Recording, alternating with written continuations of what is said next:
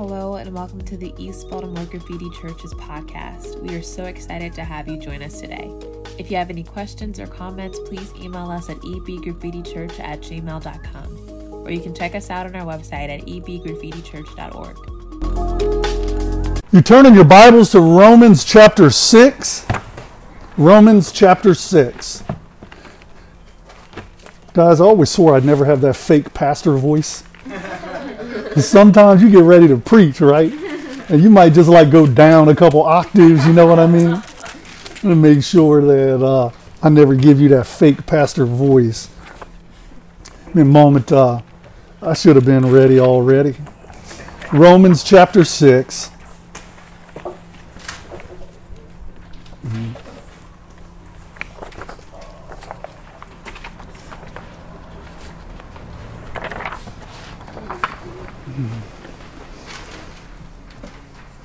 God, thank you for the truth of your word. Lord, thank you for your people whom you love.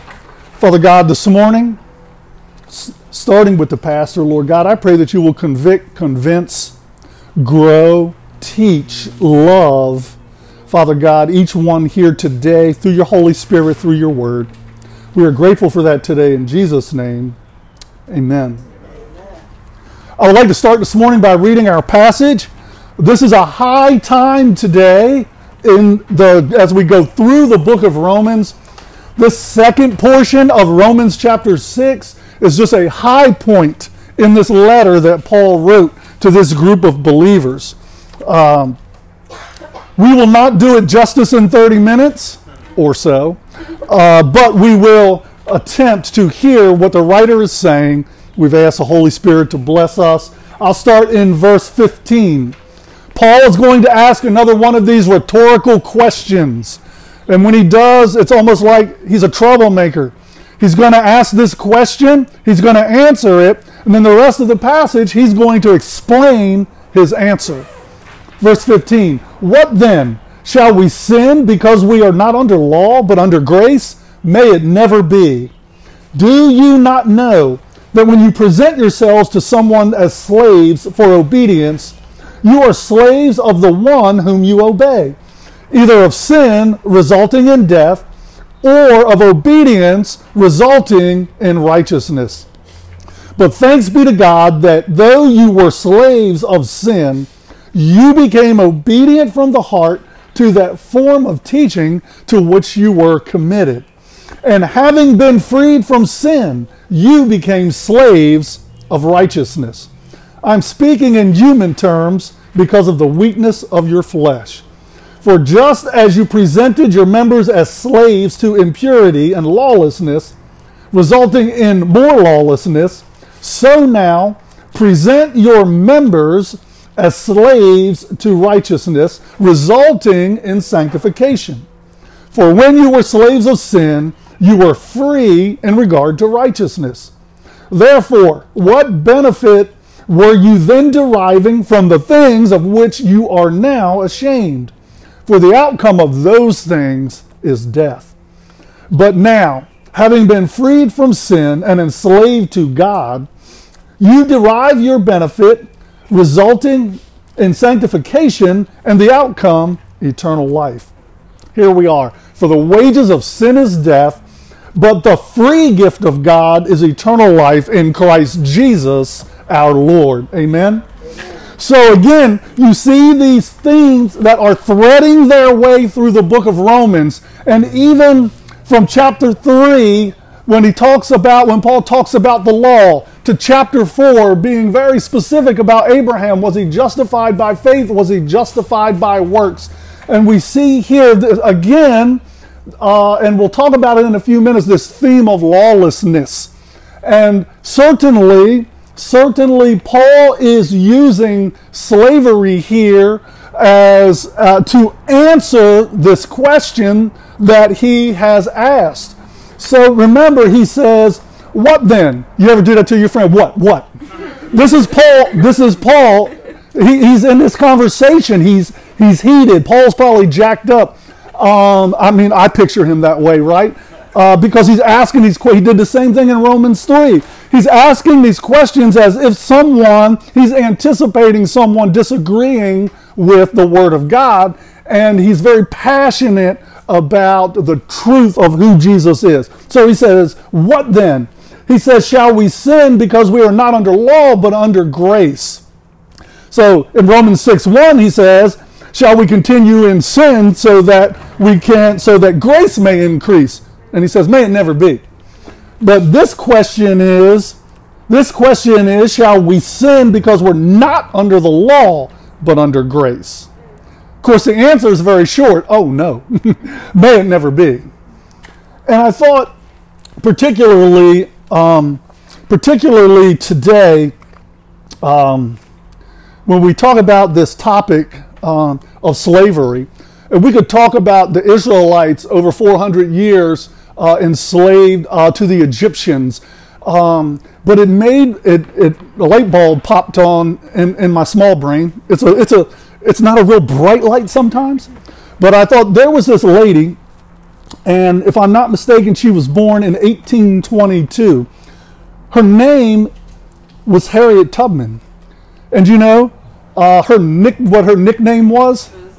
Her nickname was Moses, and I have several thoughts that I want to be thoughtful about my amount of words today. But you know, Harriet Tubman was born and raised and lived in Dorchester County, Maryland, around Cambridge.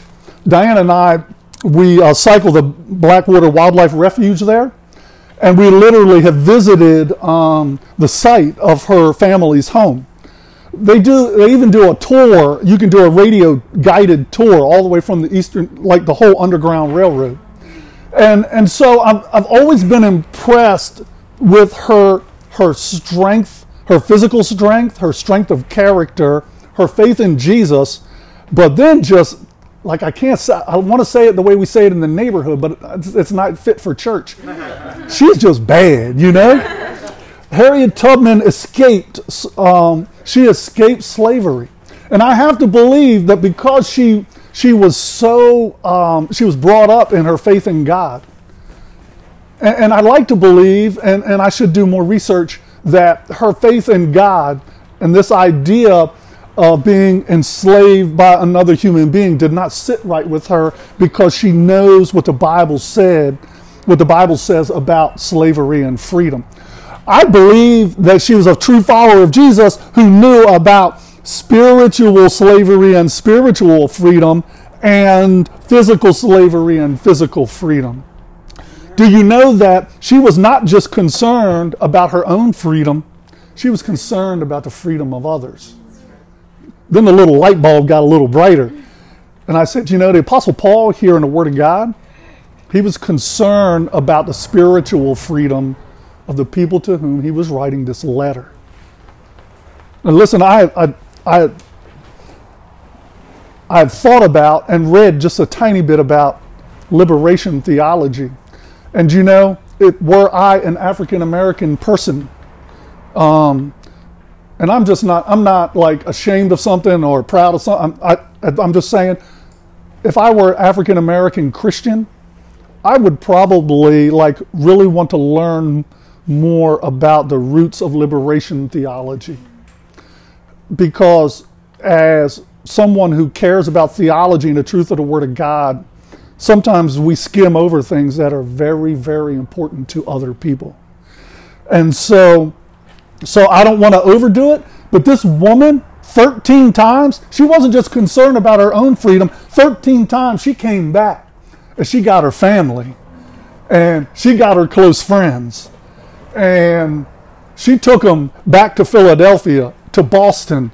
And then after the laws changed, she started taking people all the way to Canada so that they could be free from slavery. She was almost killed when she was a child by an act of violence.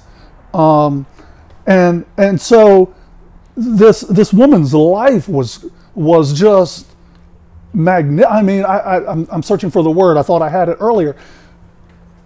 She didn't just care about her own freedom. She cared about the freedom of others.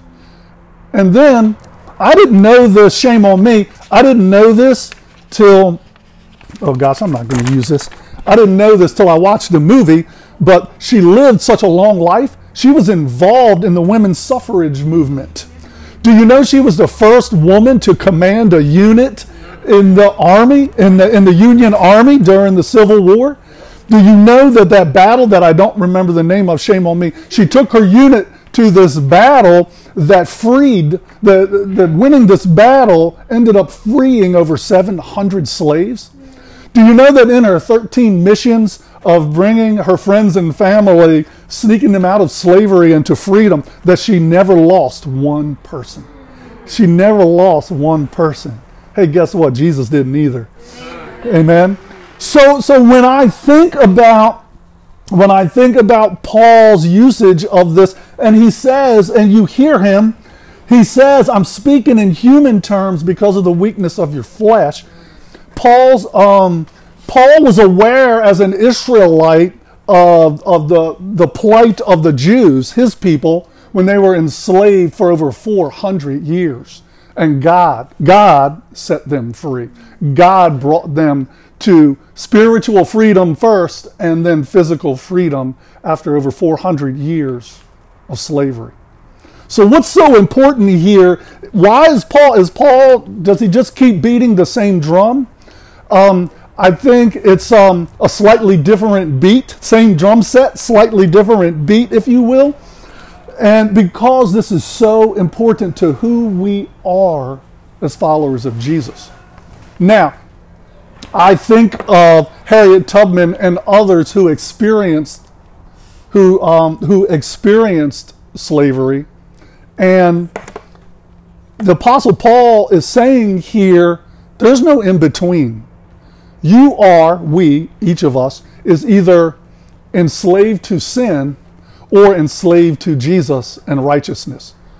There's no in between. And I thought about physical slavery and what I've read and what I've seen, observed on television or reading books or listening to people. You know, I bet that's a very, very real statement. That would be a very, very real statement to people in our country and others countries who have experienced real physical slavery. There's no in between. And Apostle Paul is saying here, there's no in. We are enslaved to righteousness or we are enslaved to sin.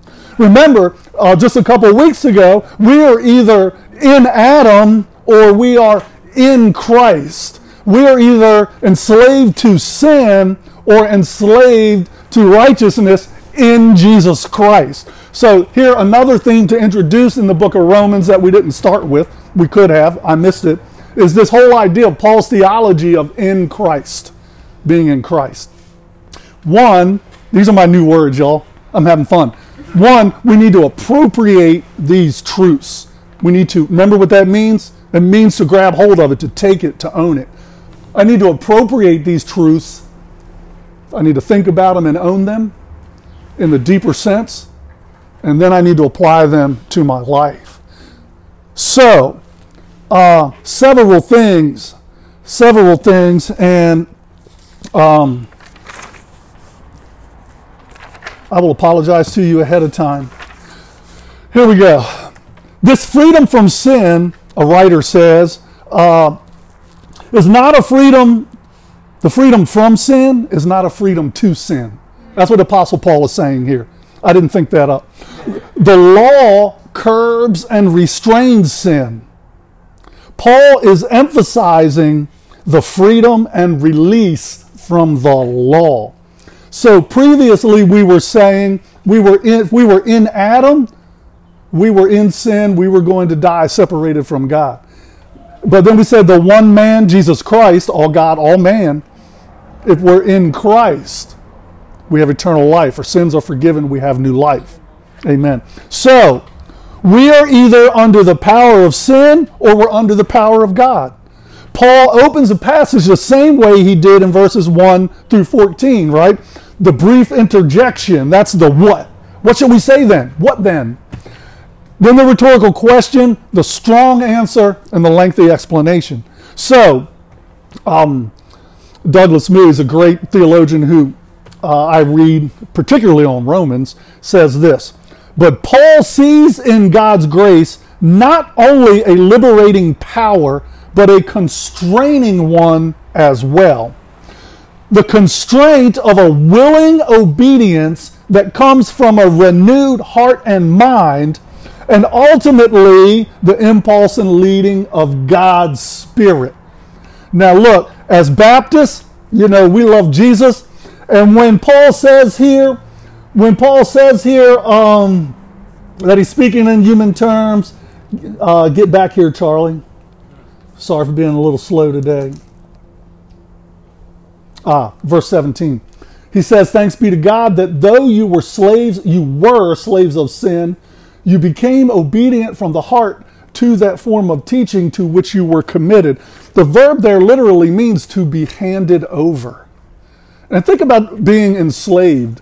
But Paul and we as Baptists, we want to say, oh, what is that form of teaching? Well, that must be my salvation because obedience means, I can't earn my salvation, right? Jesus saves me. But let me tell you, there's a real tension here in this verse in Romans chapter 6.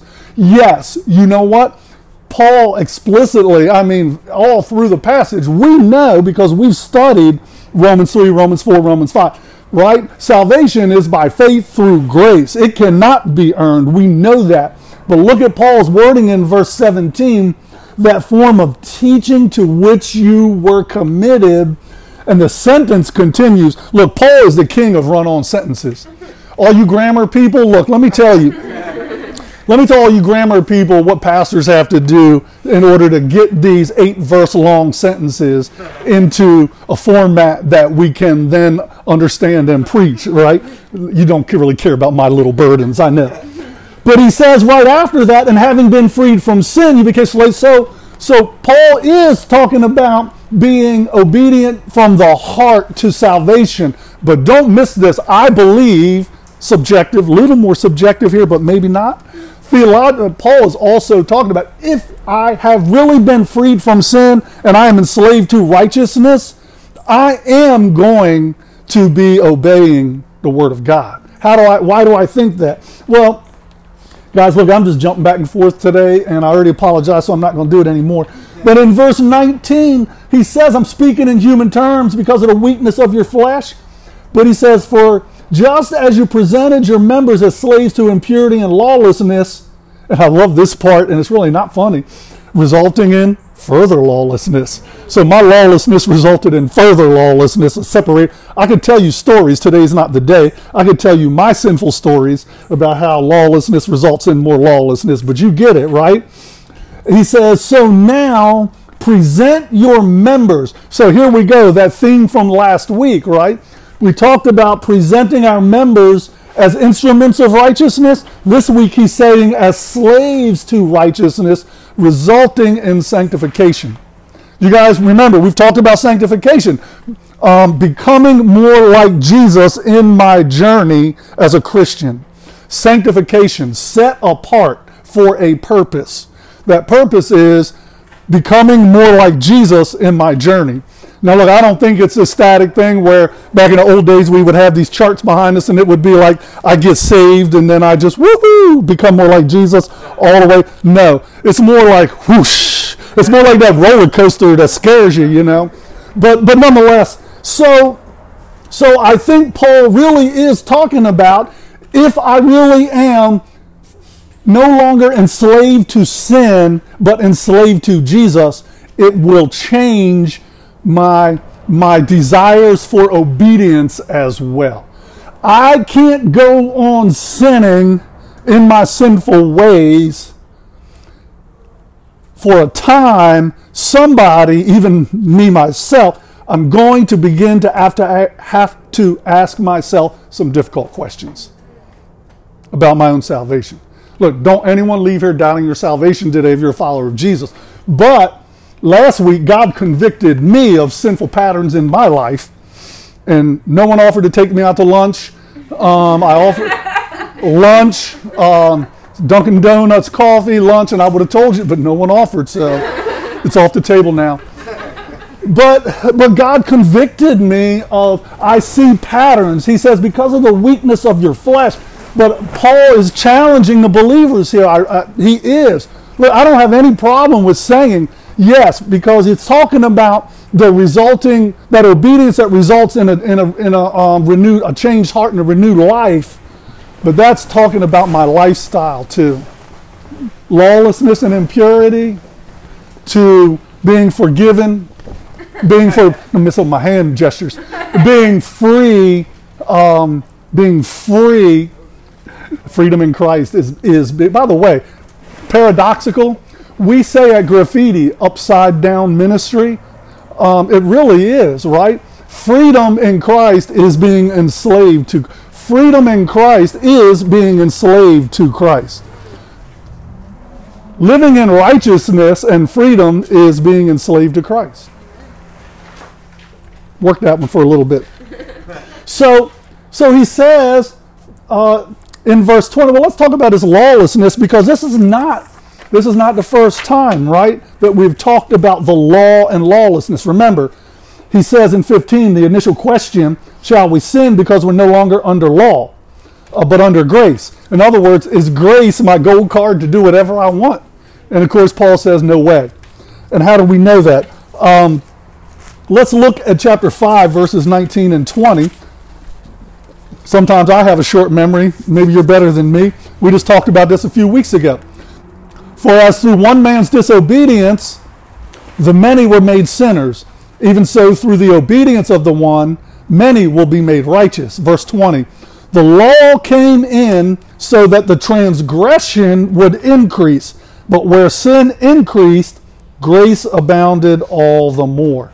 Remember, the purpose of the law is to, one of y'all got it last week. Identify sin. Thank you. I'm counting on you now. To identify sin, to reveal sin, right? So that is one of the main purposes of the law. Grace removes us from under the law. I'm no longer in Adam. I'm no longer bound to this law that there's no way I can obey it completely. There's no way I can fulfill all the requirements of the law. Leviticus and Deuteronomy, the Israelites had to worry about 613 rules. Yeah, that's a lot. I can't remember 10. Just give me Exodus chapter 20. I might struggle a little, right? 613 if I remember correctly. 613 or 620. I think it's 613. I'm sticking with my original answer. I'm no longer under the law. What a relief, especially if you're a Jewish person, you would understand what that means. Because of the shed blood of Jesus Christ, he conquered sin and death on my behalf, and because of his great love for me, I'm reunited with God, and I am set free from being up under the law that there's no way I could keep it. Lawlessness. So, now that I'm not under law, can I just do whatever I want? No. This righteousness, this sanctification, this justification for which such a high price was paid by Jesus, right? So I desire to please him. I am no longer a slave to sin, but I am a slave to righteousness. So we talk about lawlessness. For when you were slaves of sin, you were free in regard to righteousness. Now here he goes, therefore, so we're moving on. Therefore, what benefit were you then deriving from the things of which you are now ashamed? So I think about outcomes and results. Those are my words for the week this week. Outcomes and results. Here. Therefore, what benefit was I getting from the way I used to live? I share with you guys the benefits that I got. I was addicted to alcohol and cocaine. I was a knucklehead. I broke laws. I almost went to jail a couple times. I was a very young husband, so I wasn't a very good husband in the beginning. I was in active addiction. Those were my benefits. Wow, hey, let's sign up for that, guys. No. So what benefit were you deriving? What was the outcome? Here, Paul tells us, for the outcome of those things is death. Now listen, a lot of people, their sins are not, made for TV movies of addiction and murder and episodes of The Wire and all that good stuff. the sin of someone else might just be the success in their life for which the world applauds and thinks they are great. If it keeps them from Jesus Christ, that is the outcome of their lawlessness. It would simply be the things they desire more than they desire Jesus. So maybe your story isn't a couple episodes of The Wire, but before you knew Christ, who drove? Who was in the driver's seat, right? And I thought about that this week. What benefit were you deriving from the things of which you are now ashamed? The outcome of not knowing Jesus, the outcome of great success, but not knowing Jesus is death. The outcome of being famous or wealthy and not knowing Jesus is death. The outcome of being a good person, having a nice family, raising good kids, and having a good job. I mean, it could be pretty cool while you're here, but the outcome, hey, we've heard louder. But the outcome, apart from Jesus, is death. And so I thought about, that's pretty serious, right? And he continues, but now having been freed from sin and enslaved to God, that past perfect verb means that verb is important there. It means that something that happened in your past is still impacting your life today and will continue to impact your life in the future for eternity. So you, having been freed from enslavement to sin, is something that took place when you came to know Christ, when you obeyed. Obedience, that form of teaching. And the impact of that goes on for eternity. Having been freed from sin and enslaved to Christ. This is something that you will live in. Remember in Romans chapter 5, and we stand in this grace. That was the present that continues into the future. You will always stand in the grace of God because of Jesus Christ. You have been freed from sin forever because of Jesus. Therefore, no longer live that lawless lifestyle that you used to live. Why? You've been freed from it. Live in the truth. So appropriate the truth and then apply the truth. I'm speaking to myself, not you. I don't want the lightning to strike here in the middle of my tent. Okay? And then what is the result of doing that? Now we're going to talk about a different result in verse 22. Here's a different result. Resulting in sanctification, becoming more like Jesus, being set apart for God's purposes, and the outcome of that, the outcome of your sanctification, the result of your sanctification. Wow, I almost said that really wrongly.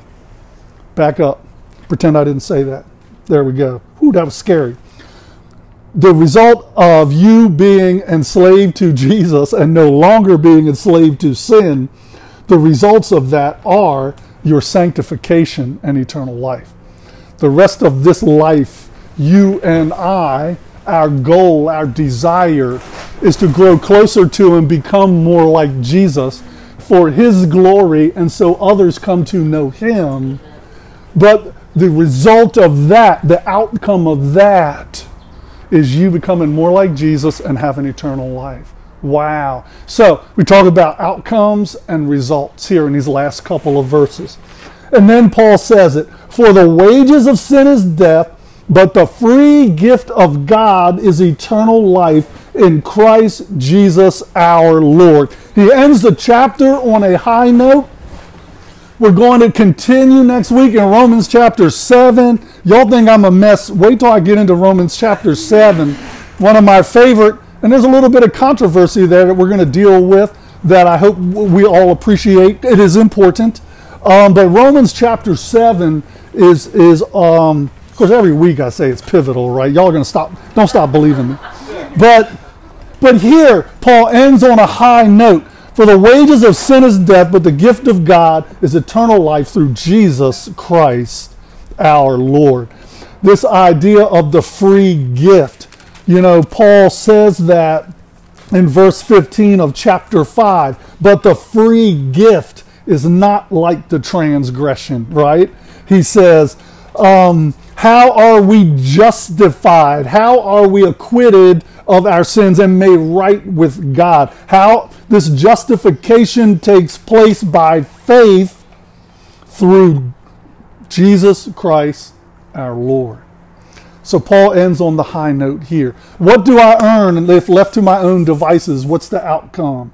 The wages of sin is death. But this free gift, and don't forget, a high price was paid. The high price was paid in order for you and I to have access, to have this free gift. But for us, it's a free gift so that no man can claim that he earned it. Amen? Right? Results in eternal life in Jesus Christ our Lord. So how do I apply that truth in my life this week? You know, sometimes when I slow down and I get alone for a few minutes, I really do. I like to confess my sins, but now I'm looking for those patterns of disobedience in my life. And I'm not saying like, don't beat yourself down, don't go home discouraged, but how do I apply this? Now that I'm in Christ and I've been freed from sin, why do I keep messing around over here with this? Why do I have this attitude? And there's a multitude of reasons. There are. Why am I muddling around over here playing with addiction? Why is this anger that I have so important for me to keep? What is this pattern of the flesh that Charlie has to deal with? Why? So that I bring more glory to God. So that this process of sanctification continues in my life. Why? Because other people are watching me and need to know Jesus. Because God deserves our life that points back to Him. Because I'll have joy and peace in my life if I'm living in obedience. If I'm living in the truth, which I'm appropriating, which I'm making my own. If I'm living in the truth of this freedom, or being enslaved to Christ, or being enslaved to righteousness, it should change those sinful patterns in my life. Confess it, forsake it, move on. Oh, it sounds so easy, doesn't it? But you know it's not. So how do I apply that? You know, I get alone with the Lord. I look at myself and not other people. You know, we spend a lot of time talking about what's wrong with the world today. That's why I keep threatening. I've done a couple 60-day social media fasts. I keep threatening to just delete the apps from my phone, man, and delete these accounts altogether. I don't need to keep looking at what's wrong with the whole. We need to be informed followers of Jesus. We need to be informed and speak intelligently for Christ in our culture. Don't misunderstand me. But you know what? I need to spend some time dealing with me. What's wrong with me? I can't fix the world. God can fix the world. And we talked about how God will deal with all unrighteousness and all disobedience, right? Romans chapter 1, that's where we started. So I think some of us, and maybe I'm just preaching to me, need to relieve myself of that burden and sit down and make some application from the Word of God to my own heart and to my own life. I'm not assuming you don't do that. I'm assuming you do that, and I'm encouraging you to do that. But hear the Word of God today, my friend. The wages of sin is death, but the free gift of God is eternal life through Jesus Christ our Lord. Be certain of your salvation, and if you're not, come and talk to me, pray with me. Let's talk about that. But brothers and sisters, we need to appropriate the truth that we are free. That we are free. We need to live and walk in that freedom. Some of you may need to just give yourself a break. You are a child of God, freed from Adam, freed from sin. This being enslaved to righteousness in Jesus is the most freedom I've ever had in my life. Maybe you just need to live in that and have some joy this week. Have some peace. Enjoy your freedom in Christ as well, as my friend John Piper would say. Amen? Amen? Amen. Let's go to the Lord in prayer and then we'll close. And if you'd like to come and pray or want to share a word with me afterwards, I'll hang around here. But thank Jason for coming today and leading us in worship. they'll come after I pray, I hope, and sing something else. Amen.